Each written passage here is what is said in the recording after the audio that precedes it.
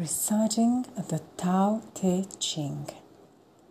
It's a public translation by J.H. MacDonald in 1996. Chapter 1.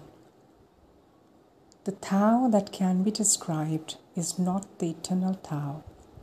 The name that can be spoken is not the eternal name. The nameless is the boundary of heaven and earth. The named is the mother of creation. Freed from desire, you can see the hidden mystery. By having desire, you can only see what is visibly real. Yet mystery and reality emerge from the same source. This source is called darkness. Darkness born from darkness, the beginning of all understanding.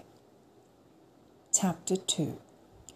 When people see things as beautiful, ugliness is created.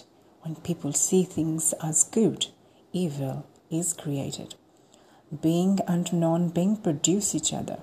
Difficult and easy complement each other. Long and short define each other. High and low oppose each other. Fore and aft follow each other.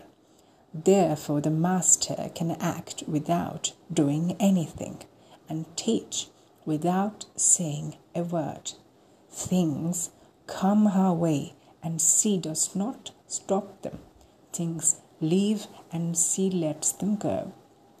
She has without possessing and acts without any expectations. When her work is done, she takes no credit. That is why it will last forever. That is it for today. Thank you for listening.